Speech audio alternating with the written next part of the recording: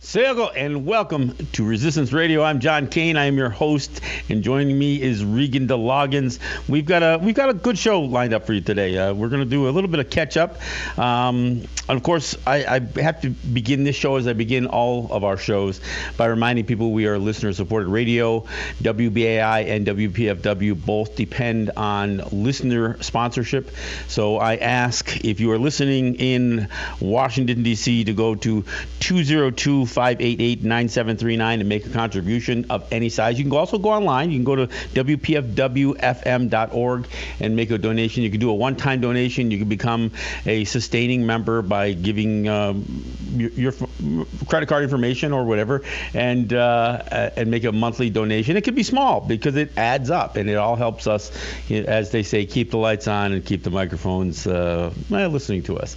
If you are in New York and you're listening to us on WBAI, I ask that you go to that phone line, and that is 212-209-2950. That's 212-209-2950. Or go online to give2WBAI.org. That's GIVE, the number 2, WBAI.org, and make a donation by following those prompts. And again, same thing. One-time donation, a time donation.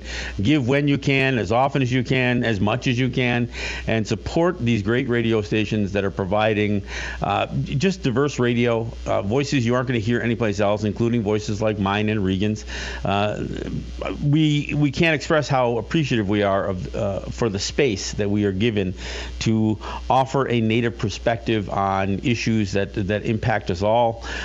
Some that impact us as Indigenous people more than others, but many of the things we talk about are issues that impact us all. So I do ask that you go to your pledge line. And look, if you're not listening on the radio, if you're listening online, then make your choice. You can give to either one of the stations, but it is important that you give to the stations and do it in the name of Resistance Radio. Well, first off, Regan, do we have you with us just yet? Not yet. Okay, all right. Well, I am anticipating Regan will be joining us, but let me take a few minutes here. This show does get posted as a podcast. Of course, you can listen into the archives on WPFW and WBAI, but I also post it as a Resistance Radio with John and Regan podcast.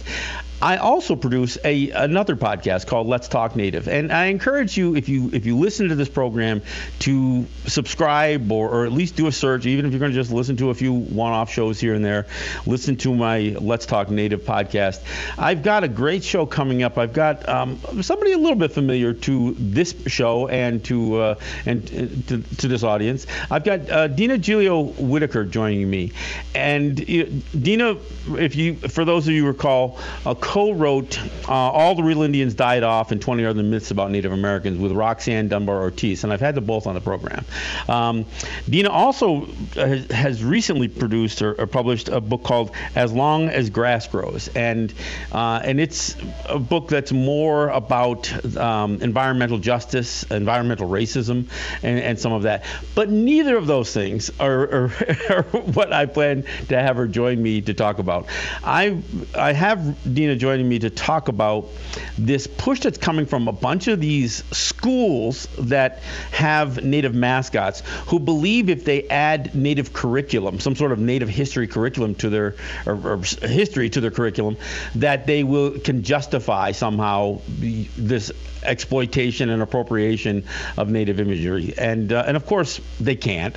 But we're going to address that. So that podcast isn't posted yet, but I do encourage you, if you are the type that listen to podcasts, do check out Let's Talk Native with John Kane, and of course, like I said, Resistance Radio with John and Regan is also posted up as a podcast, and you can go back and find the past shows. It's very easy as a podcast because they're all just listed right there in order. So if you've missed a show, if you see a topic that interests you, then by all means check it out. And look, we'd love to hear from you.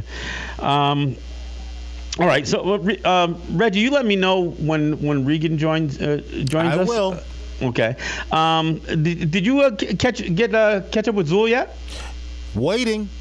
Okay. Waiting to do it, or waiting? Or is he waiting on me? Standing by, sir.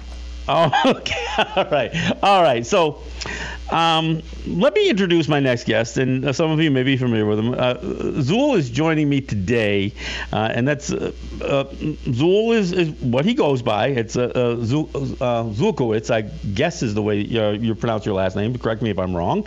And Zuul and others, and I'm going to let him describe who is involved in this whole thing, are planning, I'm involved, are planning an event on September 19th called Rising Together for a World Beyond War. And so I've got Zuul joining me to talk about just that. So Zuul, thanks for joining me here on Resistance Radio. Thank you so much, John and Reggie, and good afternoon to the BAI buddies and all the audience out there. Please go to Give to WBAI. Keep these mics alive. Folks from years ago may know me as Paul Zuulkowicz. I go by the name Zuul. And I'm working on a project called Rising Together. You can go to risingtogether.info for the latest information on our website. We organized starting last winter with Ralph Pointer of the Jericho Project, the Lynn Stewart organization. People may know him as Lynn's widower. Wonderful man. Along with Kathy Kelly, the peace activist and author from Chicago, nominated many times for the Nobel Peace Prize. And Nick Mattern, a veteran member of Veterans for Peace and the founder of Ban Killer Drones, ever so much more important all the time. And we have folks from around the country and the world working for a few things. First started as a one-time event, Sunday, September 19th. It will be Sunday, September 19th in Thomas Paine Park, which is Foley Square in New York City. That's where the courthouses are, the 4, 5, and the 6 trains to Brooklyn Bridge City Hall. And it's going to take place from 11 a.m. to 5 p.m. But let me tell you what the mission is. And the mission is expanded, and we're going to have ongoing events. We're going to have a very big one, a global Pacifica broadcast at a future date to be announced. But this Sunday, coming Sunday, not this one, but a week from this Sunday, September 19th, we will be gathering in Foley Square to connect the dots. We're going to have a day of engagement, and we're inviting all activists, whether you're involved in issues around whistleblowers, truth tellers, political prisoners, Julian Assange, Daniel Hale, Leonard Peltier, Mumia Abu-Jamal, whether you're concerned about COVID or climate chaos, Afghanistan, Yemen, Palestine to the Philippines, housing to policing. These are all issues deeply interconnected. Listen, folks, Mother Earth is occupied by the United States of Amazon. And only by rising together can we solve any one of these issues. So risingtogether.info, and John has been so gracious to help us, and we're hoping Regan will be in town and others. We're going to start at 11. This is going to be very informal. It's not going to be the minute-to-minute, highly scheduled global Pacific broadcast that we will have in the future. But from 11 to noon, we're going to start with a land acknowledgement. We're going to recognize the African burial ground across the street. We're going to have a sacred hour. We're going to be joined by clergy, Christian, Catholic, Muslim, Jewish, Buddhist, and so forth. At noon to 4, we're going to have an intermix of very short speeches, of poetry, of music, of dance. We're not going to have the film and video with plans. We're going to save that for the global broadcast. And then from 4 to 5, we're going to have a intergenerational World Liberation Music Dance Party. So hope everybody will come from 11 to 5. 11 to noon for that sacred hour, and the intermix from noon to 4 will start with a young woman named Claire Willen from the Poor People's Campaign leading us in a very big chorus of Which Side Are You On? And then we're going to hear from all kinds of folks. But this is a day of engagement. We're calling upon activists to come together, learn more about each other's most urgent issues, share in that, and not come to hear the speakers, to hear the performers, but to be the speaker, to be the performer. So come in a contingent if you're a part of any kind of human rights, anti-war, social justice, environmental organization. Bring your banners, your literature, your merchandise, bring your own chairs, bring your own food to share. There will be vendors there, halal, vegan, and other cuisine available, water, and we will have a disability toilet. But John, do you want to speak a little bit to this? Because you've offered some very, very helpful advice to us in terms of, we're going to start with this land acknowledgement. And as I understand, you talk about it as a ceremony where the words we say before all else is how we begin. And people join the refrain, now our minds are one. So perhaps you should talk a bit about this, John. Well, yeah. When you folks first approached me and you asked me the best way to contribute, especially as we're kind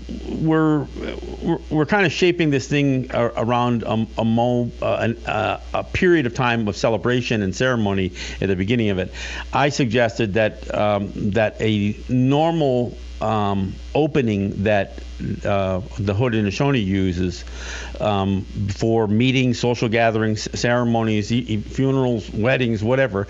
We call it the Ohunda Guriwadekwa. I think the Senecas call it the Ganunyok, and I'm not sure how that translates. But Ohunda Guriwadekwa translates to the words we say before else. And the reason we say these words is to bring us together. And we acknowledge the earth. We acknowledge the people that have gathered. We acknowledge creation. We acknowledge, so much of what we experience in terms of what we see and what we feel. And as we acknowledge each one of these things, we always end that specific acknowledgement with "now our minds are one." So it's really a spoken presentation, if you will, or message to those who have gathered to bring us together. So that's what I had offered up, and so that's what I will provide in terms of the opening of this this event. But this has shifted a little bit because I know as you guys have narrowed the focus a little bit by calling it Rising Together for a World Beyond War. Initially, it was more broadly social justice, and it still is going to be a lot of those conversations. But in the conversation about war, and you and I talked about this a little bit, Zul. I talk about wars not just past and present and future, but all of them together, so to speak, and how war is not just about the battlefield. It is about military presence. It's about the military-industrial complex. It's about imperialism and colonialism and genocide. It's all of those things, and you can commit genocide without spilling blood, and the United States has mastered some of those techniques with things like residential schools. I heard in a call with Zul earlier, somebody mentioned, and this always is one of these things that I have to address. Somebody mentioned cultural genocide as a kind of genocide, and that's wrong. And I'm going to explain why. If you eliminate a people, if you intend to destroy a people by destroying their culture, that is genocide. It's not cultural genocide, it's genocide. It's still about creating the conditions where a people will cease to exist. And I think all of those kinds of policies and practices are the things that we need to speak out against as we're talking about a world beyond war, because war can be fought at many different levels. Yeah, that's so right, John. But a little bit about this. Originally, we called this event Rising Together, a celebration in the struggle for justice, people, and planet. And that's going to happen. We've changed the nature of the event on Sunday, the 19th. We're now calling it a day of engagement, short for a day of engagement and coalition building. But that was always the intention. Actually, our mission has expanded greatly. World Beyond War, much of the audience will be familiar with, is an international organization. David Swanson is the founder, a wonderful woman here in New York, young woman, also a farmer and a great organizer. Greta Zaro is a great help to us. Someone on the board who lives in New York, Alice Slade, a brilliant woman. I'm sure many of you know her from many different movements. But so our mission has expanded, and so we're now calling ourselves New York City Rising Together for a World Beyond War, because we're the newest chapter of World Beyond War. Although there are thousands, my understanding is, of members of World Beyond War in the New York City greater metro area, there is yet to be a chapter. And we agreed to do that in part because they were so gracious as to allow us to bring in organizational members as well as individual members. So one of my groups, Veterans for Peace in New York City, has already joined. So we increased the membership by a few hundred right there. We're expecting Code Pink New York City to join, we hope this week, and many of the groups that will be attending on Sunday, September 19th, to join in. And those groups include everybody from, Black Lives Matter and Code Pink to Extinction Rebellion and Veterans for Peace. WBAI. Yeah, sure. Yeah. And let me just go ahead on this, Sean, if I may. Some of the folks may have heard the PSA that's on. And Mimi Rosenberg plans to make one. I think Johanna Fernandez. Hopefully you and Regan will make them. But the tagline for our event is, I'm a whistleblower for justice, people, and planet. And the whistleblowers are not just, Julian and Leonard and Mumia and Daniel Ellsberg, but they're each and every one of us. Whether we go out and stand the Grand Central on Thursday afternoon at 5, as I'm about to do for Julian Assange, or you go out and stand up in vigil with Catholic Worker and other groups on Saturday morning, 11 to noon in Union Square for Yemen, the people that we're solving there, all of you, and this audience, particularly the BAI buddies, and if you're not one, please join, are whistleblowers for justice, people, and planet. And we'll have free whistles for you, and we're going to have a whistleblower video booth on Sunday, September 19th. So do join us, risingtogether.info. Zul, do you have folks from WPFW involved in this as well, right? We do. Well, Reem Kathuda, the great producer and founder of People's Media Center in D.C. and WBIX before that, and Farid Beirut, and so many things. Reem is the senior producer for this upcoming Pacifica Global broadcast. She brought in the best executive producers we have at Pacifica, Werner Avery Brown, Lona Elias, many others. Linda Perry and Berthold at our station have been great help.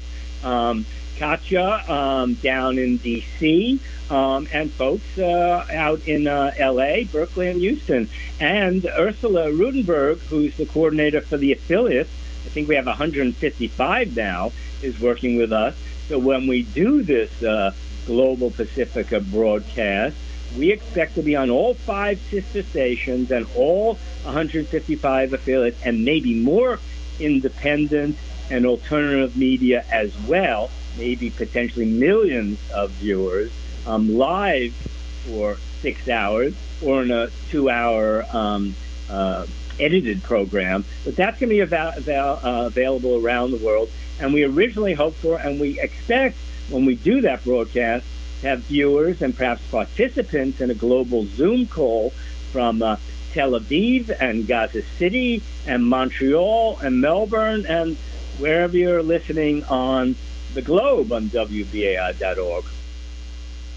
Yeah. Okay. Well, that's great because this program airs both in New York and in Washington, so I wanted to acknowledge our WPFW participants in this event. And Wilcox down in D.C. has been a great organizer with us. Mizia Benjamin down there, great organizer down there. We're expecting her on Sunday. We've been telling people who have distance to travel not to come on the 19th because of what's going on still with the Delta variant and so forth, and because we really want their commitment to come when we do the global broadcast. But Medea Benjamin insists on coming, and Pam Africa insists on coming from the Mumia Coalition. So Nick Martin is coming down from Massachusetts. So we will have some of that. I had a wonderful talk with a great sister, the poet Sonia Sanchez, the other day. She will be coming for the global broadcast, but like so many people, Kathy Kelly and others involved, need to be careful still. Sure. One thing I wanted to mention, because the program will start with a land acknowledgement, and one of the things that I can't help but bring up is, the very place that this event is going to take place at, this Foley Square, that region of Lower Manhattan, was the site of one of the bloodiest conflicts in the history of European settlers and Native people. The Lenape were massacred by the Dutch, who had settled the lower part of Manhattan, and that was 1643. And so the actual place that we will be gathering will be within a reasonable proximity of some of that area that massacre actually occurred. And when we're talking about a world beyond war, look, we can't dismiss, just because time has passed, what the impacts of some of these conflicts have had, especially these wars associated with imperialism and colonialism, because it has really served to eliminate, not just remove, but in many cases eliminate an entire groups of people, entire cultures, and entire peoples, and I think it's so important that as we not only acknowledge the land, but we have to fully acknowledge the atrocities that befell the people who are from the land. That's so important, John. And I'm going to go off on a tangent briefly from Rising Together. I'm in Nomad. The real estates now call it Nomad. It's really Flatiron in Midtown, north of Madison Square Park, and I'm a friend of Madison Square Park, and we have wonderful things happening there because we have a very rich conservatory and a wonderful curator. So we have Maya Lin's Ghost Forest here now, which is about climate change. She's the sculptor who did the Vietnam Wall, and the last 2 decades she's been working on climate chaos, and she's got a project here. I encourage everyone to come up to Madison Square Park, to the Oval, to see it. But we still have, despite all these wonderful programs, we still have a lot of bronze statuary in this little tiny park, which extends from 23rd to 26th Street between 5th and Madison. And all the bronze statues are of, guess who? Great white men, supposedly great white men. One of them was called Roscoe Conklin, who was a rather corrupt New York statesman, hated all around the country. As a matter of fact, Roscoe Fatty Arbuckle, the great silent film star, was named for him by a father who hated his son. And there's also a Chester Arthur statue there.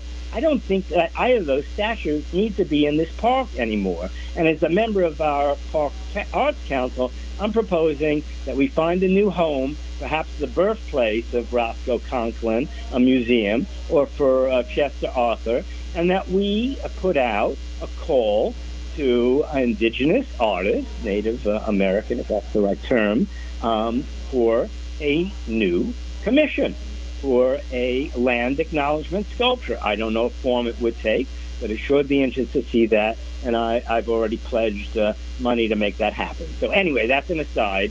Let's go back to Rising Together, perhaps. Well, and I think, look, I think this idea of activism and addressing social justice and inequity is tied to a lot of that stuff, because look, we have a tendency to continue to promote false narratives. I mean, obviously, Columbus Day, which many places are now transforming to Indigenous Peoples Day, is another example of that. And history becomes rewritten, misrepresented, and then just kind of engraved and embedded in not only in textbooks but in children with this false idea of what this history is. And oftentimes, if you're going to talk about somebody that you're promoting who is a tyrant, there are victims of that tyrant, and certainly Native people certainly were victims of some of the heinous actions of Christopher Columbus and many other people who, like you said, they get promoted as these white heroes, and look, everybody deserves to have the truth told. And some of that truth may not always be pleasant, and that's part of the as Al Gore once said, the uncomfortable truth, right? And I think that's some of what this mission has to be about. Yeah, very much so. I had a discussion with the great late Howard Zinn some time ago, and we're talking about history as being parallel, verticals, up and down. The down is that there are always kings and queens, dictators, popes, tyrants, presidents of all sorts who are pushing back. They want to maintain the wealth and power that they have. But the other is upward. We're rising together, always. People will not allow their children to go hungry. They must have some shelter. People want very basic things, and we can rise together. John, I heard of a study recently that was released in connection with the 20th anniversary of 9/11. It had studied 20 years ago. This study showed that children, people of all ages actually, who knew a lot about their family history, when their parents met, where they went to school, where their grandparents were from, great-great-grandparents, the more they knew about their history, the more resilience they had. Because, if you read the Bible, whatever you read, you see, in the generational narrative, there are ups and downs. In my personal family narrative, like yours, John, we had a whole generation that went to, were killed by genocide. So look, that's real. That's a real down. But then, my parents' generation, who were second generation American for the most part, they were very successful. I had tremendous opportunities in life. But if you understand that life in our own lifespan is up and down, and our family history's lifespan is up and down, then we have greater resiliency. And then I think we also have the ability to devote ourselves to others. And we have, instead of looking at the people in the Rolls Royces, and on the billboards, we're going to finally stop and look at the men and women and children, lying in our streets, and find out who they are and see how can we be of help. Sure. No, and the thing also about this again, this up and down narrative, we also find that even within individuals, it's not just about good men and bad men, good women and bad women. We see the character flaws even in the people who have been heroized for various reasons, and we can find we can find the good, the bad, and the ugly in every one of us, and I've heard people say that you shouldn't judge somebody by the worst deed they've ever done, but I think you have to provide balance, and I think without acknowledging some of the bad things that people have done and the bad things that people have experienced, if you only say the good, then you don't understand what those obstacles were to achieve goodness or even greatness. And so I appreciate what Howard suggested to you. Yeah. Oh, another great Howard story. He gave a speech once when we first did Camp Democracy, which was in D.C., which is how I met David Swanson. That followed the Camp Casey's that Cindy Sheehan had helped initiate first at Bush's Ranch, and that many people, organized around the country. And we had one here in Union Square. So I'm down at Camp Democracy with David and Howard, and just kind of being the wise ass that I am. Can I say that on the air? Sure. I said, Howard, what's the purpose of studying history? And there was barely a pause, John. He said, Zuul, it's so we know what to do at the barricades. So here we are, I'm about to turn 66, a legitimate, truly authorized gray geezer. What do we got to lose? If we do not stand for justice, people, and planet now, what's the meaning of our lives? Well, and look, we're at a place now where, as we talk about planet and we talk about climate change and we talk about environmental justice, part of this effort going forward is unfortunately going to be more geared towards preparing for the inevitabilities of climate change. Not and look, by all means, we should do what we can to mitigate climate change. But the reality is, we need to prepare those who are most vulnerable, and that's where this whole idea of environmental racism comes in, because invariably you're going to find people of color, people of poverty, who are going to be most adversely affected by the disasters that will come with climate change. So I think this is, there's such a broad conversation when we talk about justice and we talk about equity, and this is, we have a very long way to go, and you're right. I'm in my 60s now, so the whole I realize that I've got 9 grandchildren, and wow. And I start to question, have I given enough of my life to secure their lives, and so I feel a bit of a push to do more.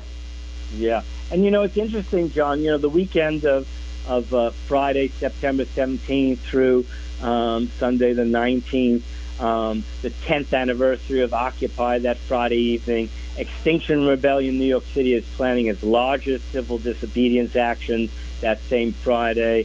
We're going to be together in Foley Square 11 to 5 on Sunday afternoon, the 19th, rising together for justice, people on planet. But this coming weekend, the 20th anniversary of 9/11. So what's that about? So, of course, there's all the memories of that. And I was here, and I went down there. But I remember going a couple of days after that to Reverend Daughtry's church, House of the Lord, in Brooklyn. And I was sitting with 2 other white people. I think we were the only 3 white people in the church. And I knew Reverend Daughtry for a long time. So I think he turned to me pointedly, looking at the white people in the audience, and he said, welcome to our world. The chickens have come home to roost. So for, white people all over the corporate media, there's, there's before 9/11, and there's after 9/11, war on terrorism, which only means terror on war. I mean, what the does that mean? So, but for indigenous people, for black people, for brown people, for female people, young people, elderly people, people from the global South, 9/11, when did it begin and when is it going to end? Well, 9/11 specifically is just another bump in that road that we. I mean, George Washington himself, once in his orders to General Sullivan, suggested, referring to the Seneca specifically, saying, let them know the terror of their chastisement. I mean, this is a president, the first president of the United States, calling for terror to be inflicted upon the native people, and with the intent to cause what he was referring to was intergenerational trauma, so they would know never to resist the the expansion of the United States. I mean, so terrorism. Some of us have been fighting a war on terror since 1492. Let's just put it that way. Exactly. And look, I don't think there's such a thing as America anymore. I think we live in the United States of Amazon. Which America, what America, who's America? So that's a whole long discussion. But America, if we can call it that, the United States in its 200 whatever years, our greatest export are Indian wars. We've never finished fighting the one here, but I mean, somehow we found ourselves all throughout the Caribbean, Haiti in particular, that had the goal to actually, defeat Napoleon and form a democracy for all people, all throughout Latin America, South America, the global South, India, Afghanistan, Yemen, Iraq. When have we not exported an Indian war? And here, this great new president of ours who we had to get behind, Joe Biden, never saw a defense contract that he didn't like. He's getting all the troops out. But But what's he going to do now? He says, well, we're going to have over-the-horizon capacity. So what does that mean? Over-the-horizon capacity? That's about drones, folks. And drones are everywhere around us. They're going to be the greatest horror we could possibly imagine. The NYPD has 2 brand new ones. They brought them out during the Gaza protests. That's 2 months ago already now, John. Mm-hmm. And listen, these are killer robots, these drones. Right now, they're flown from 1,000 miles away, 10,000 miles away. They're totally autonomous whether they come out of, Germany or somewhere in Africa or Arizona. Who the hell knows? But when the AI, the artificial intelligence, locks onto a target, and Daniel Hale showed, that 9 out of 10 times in a 5-month period in Yemen, the target was wrong, always wrong. These are innocent children, women, and men, not the intended target, all of whom were signed off on for targeted assassination by a couple of people in the White House, a couple of people in the military, JSOC, and God knows maybe the Gang of 8 in the Congress. But they're going to... Well, and let's not forget that a lot of this drone usage expanded during Obama. So it isn't... Right. Everybody likes to try to make this a right versus left debate. Exactly. And as you said about Joe Biden never having met a defense contractor he didn't like, we also see the militarization of police in general beyond the drones. I mean, when you think about... to me, it was bizarre, even before I ceased my trips down to New York, to walk through Penn Station and see Amtrak police in camo fatigues. And it's like, why are you wearing camo fatigues? Do you think you're blending in somehow? I mean, it was like jungle camo, and they're there with their AR-15s, their automatic weapons, and looking for all the world like U.S. soldiers. And of course, we see this in police forces from Amtrak police to sheriff's department. I mean, Regan just experienced some of the conflict up there at Line 3 in Minnesota. We saw what the people at Standing Rock faced off against. We see what those who are fighting not for themselves but for the planet, for water, for air, what they experience in terms of this expansion of military, because it isn't just military. It's police departments, it's sheriff's departments, it's private contractors that are all over the world wreaking havoc on those, because they're just guns for hire. Yes, and John, a lot of this CAI audience will remember when the NYPD, unveiled their first tank in Tompkins Square Park, what they called the Tompkins Square Park riot, which they caused. They were the ones who rioted, but I was there. But, since then, more and more and more military equipment. That's why defense contracts are so popular, because the military gets to turn over their equipment every few months and hand it off to, municipal police departments all over the country. What do these people in the Bronx, these cops, and these cops in Peoria, what do they need M16 for? What are we doing with drones? This is armored personnel carriers. Yeah, exactly. It's insane. I was up in Daytona Park when we were squatting some buildings there, all South American people. They rolled up one of their, their wagons, and they opened the doors just to let us see what we were up against. And oh my God, I don't know if I guess they weren't Gatling guns anymore, but the equipment on there was terrifying. And that's what we're up against. And this is, so the issues, of policing, of justice, of prisons, of jails, of abolition, these are all issues that we are going to discuss together on Sunday, September 19th in Foley Square. That's what we're asking all the activists to do from all of the different issues and causes in New York City and around the world to do on the 19th. It's a day of engagement. It's a day for us to understand that, all of these issues are urgent. In Union Square, we've got the climate clock. So it's, I think we got 6 years, 120 days, maybe 118 days, counting down to deal with climate. Maybe we don't even have that long. But for the children, the starving in Yemen today, for the people fleeing Afghanistan today, for the black and brown kids rotting, literally rotting in jails and prisons, they don't have until the morning. We got to be out there. We got to be in the streets.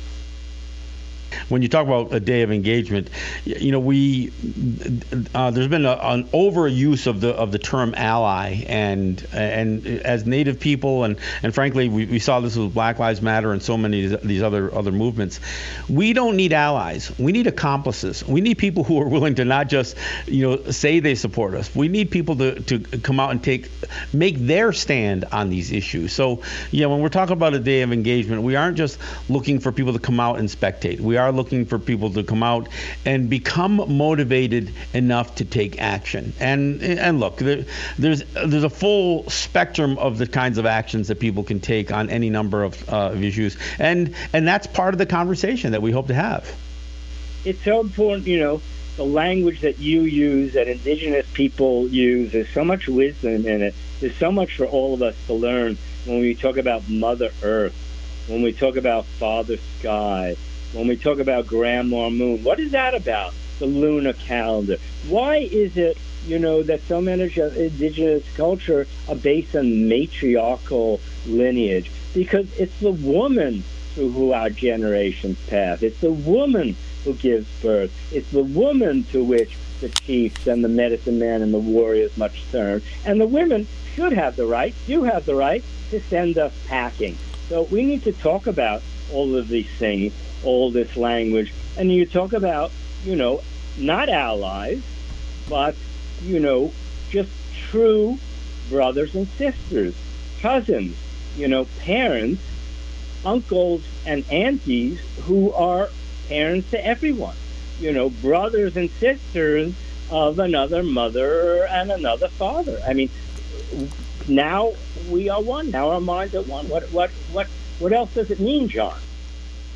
Well, and I think the whole thing that when we do that Ohundugurdi with Ekwa, and when we make those metaphoric analogies to our grandmother and to our mother and to our grandfathers and our eldest brothers and all, it's about understanding our relationship and our connectivity to it all. And there's some that would try to make some of our metaphors into a Disney cartoon, and it's not. What we are really trying to explain to people is that we are connected, we are related, and you can't deny or you can't reject that relationship, because that's why we're having these climate issues today. I mean, because there has been a complete dismissal of any responsibility to the very ground that we walk on. And I hate to interrupt this engaging conversation, but I just wanted to share that Regan is in the building. Regan, it is so great to have you join us. I hope we didn't run over too much of what you would have liked to contribute, but by all means, please do weigh in. Wonderful. No, I was just catching the tail end of the conversation having, and it's definitely something, part of that narrative that I really want to push back against and challenge is how binary those gender representations are. So often we talk about, grandmother moon, grandfather stone, and father this and mother that, and sister this and brother that. And the reality is that those conversations participate in the continued adoption of colonial binary gender norms within our communities, because the reality is that gender gradients is mirrored in the land and waters, and that there are more than those genders, and that we as Indigenous people represent a spectrum of gender expression. And so I definitely, catching the tail end of this conversation, I think was important, because, as a trans Indigenous person who doesn't identify as a man or as a woman and doesn't identify by either of those binary conversations, it's imperative that we talk about how that is in our teachings. Not just our traditional teachings, but also our contemporary teachings, that we are negotiating and renegotiating distinct and varying genders within our communities as we learn, adapt, and adopt. And I think that's like an important conversation that needs to be really unpacked further, especially in terms of how we relate to the earth around us, because it's not just the binary. And in fact, we do an injustice to the world around us to assume that there would be such a binary. Well, and to your point, very often we use the expression "our relations," which is non-binary, and that should be probably a stronger emphasis. So I take your comments to heart. We should we talk about our distant relatives and our close relatives and our cousins, and we do that to demonstrate the relationship. Not just trying to humanize everything, but as a human being, talk about those relationships. And you're right; those relationships are not, they are not as binary as they have been always perpetuated. And I'm as guilty of that as anyone. So wonderful to meet you, and you make such an important point right away. Thank you so much. Of course, that's why I'm here. I apologize for coming in late to the show. As John is aware, and as some of our listeners may be aware, I'm in Minnesota right now, in solidarity with Anishinaabe and Dakota relatives fighting against the pipeline Line 3 that is going through treaty territory and damaging really damaging the indigenous communities that this pipeline goes through. But the reason I bring this up is because we've been having these conversations, even in this space here, fighting against this pipeline, about how gendered conversations have really infiltrated the way that we identify within community. And it's something that is imperative that we push back against in order for us not just to be more inclusive, but to really decolonize. Because our understandings of gender have been so masked by colonial ideologies of gender, and it definitely takes unpacking and unlearning and relearning. But it's righteous work to be reintegrating all of our different gendered kin into community. Also, if you go to the language, to our language, you're going to find that there isn't. I mean, when we use words that get translated to things like mother and father and uncle and auntie or whatever else, they don't actually translate to that. And so it's interesting that that. The language itself has been had such a colonizing effect on how we communicate these very issues. So I really do appreciate your contribution to the conversation here. And it's so important for me to hear this from you, Reagan, and from you, John. We really have to decolonialize our own mind. Like Bob Marley said, liberate yourself from mental slavery. This is so important. When I was a little boy, the only transgender person we ever heard of was the tennis player. And it turns out my best friend, David, 20 years later, after 2 marriages and 6 children, became Jane. So even I'm close to it, I still have to struggle with this gender issue. And that's all part of, I think, a greater alienation that we have from nature itself. We don't recognize ourselves as a part of nature. We're nothing but cosmic dust. So, Regan, it's such a pleasure. And John, thank you so much. Yeah. Regan, when do you plan to be back to New York? Well, not sure, John. I'll be honest, I picked up a couple more charges while I've been out here. So I have some court dates coming up. I'm actually outside of the Pennington County Jail right now. I was released earlier, and I'm here waiting with some friends who were also arrested with me a couple days ago. We had an action in front of one of the Enbridge terminals in Minnesota. I was locked down to a boat that said Justice for MMIW G2ST, which is something we've talked about extensively on this show, is the interconnectedness between resource extraction and sexual violence within indigenous communities. So I don't know when I'll be back in New York, because I'm still out here trying to kill this pipeline. Well, I know you're doing work for all of us, and there isn't a whole lot of praise that comes with it oftentimes, but I want you to know how much I appreciate your sacrifice and what you're doing for all of us there. Regan. Yeah, it's truly an honor to be in. I don't know if you guys can hear cheering. Our friends are coming out of the jail right now. It's really quite a beautiful celebration of radical joy, which is honestly why these kinds of movements are so sustainable and so important. We do this really intense work that is incredibly traumatic on our bodies and our spirits to be arrested, over and over again, fighting for the lands and waters. And there are these moments of radical joy when we are being released and able to hold each other once more. And it really does. It makes it all worth it. And I know that this is a righteous fight for everyone, not just for Indigenous communities, not just for Anishinaabe and Dakota communities specifically, but for all of our future generations, so that people have access to clean water, people have access to wild rice, people have access to a future. So yeah, this is not work that is praised. I am criminalized in the eyes of the state. I have many charges. A number of us have many charges.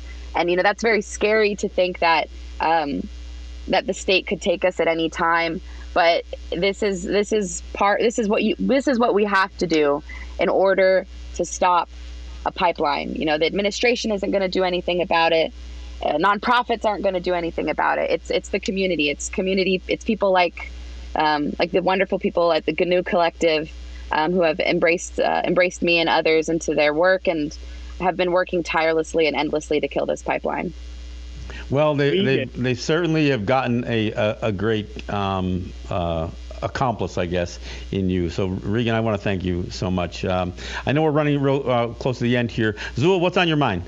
Well, I just want to say to Regan, first of all, that on this end, you're highly honored and greatly as an accomplice in this kind of work. I'm Reem Kathuda, who's helping to produce Rising Together, a day of engagement on Sunday, September 19th, and I intend to invite you to MC the event along with Johanna Fernandez and Mimi Rosenberg. But we understand, the nature of your work, and if you can't be back by Sunday, September 19th, we'll understand that. But we're going to be after you because there's going to be a global Pacifica broadcast, which we expect will reach millions at a date to be announced, where we're going to continue to connect the dots and build coalition, and we'll very much want you to be an MC for that event. So that sounds so exciting. Oh, well, we'll see you when we see you, and nothing but love and joy in this ongoing struggle for justice, people, and planet. I appreciate y'all so much, and I look forward to being back in the studio with y'all one day. Likewise. All right. Well, I want to thank both of you for making the time. I know, Regan, your time is really.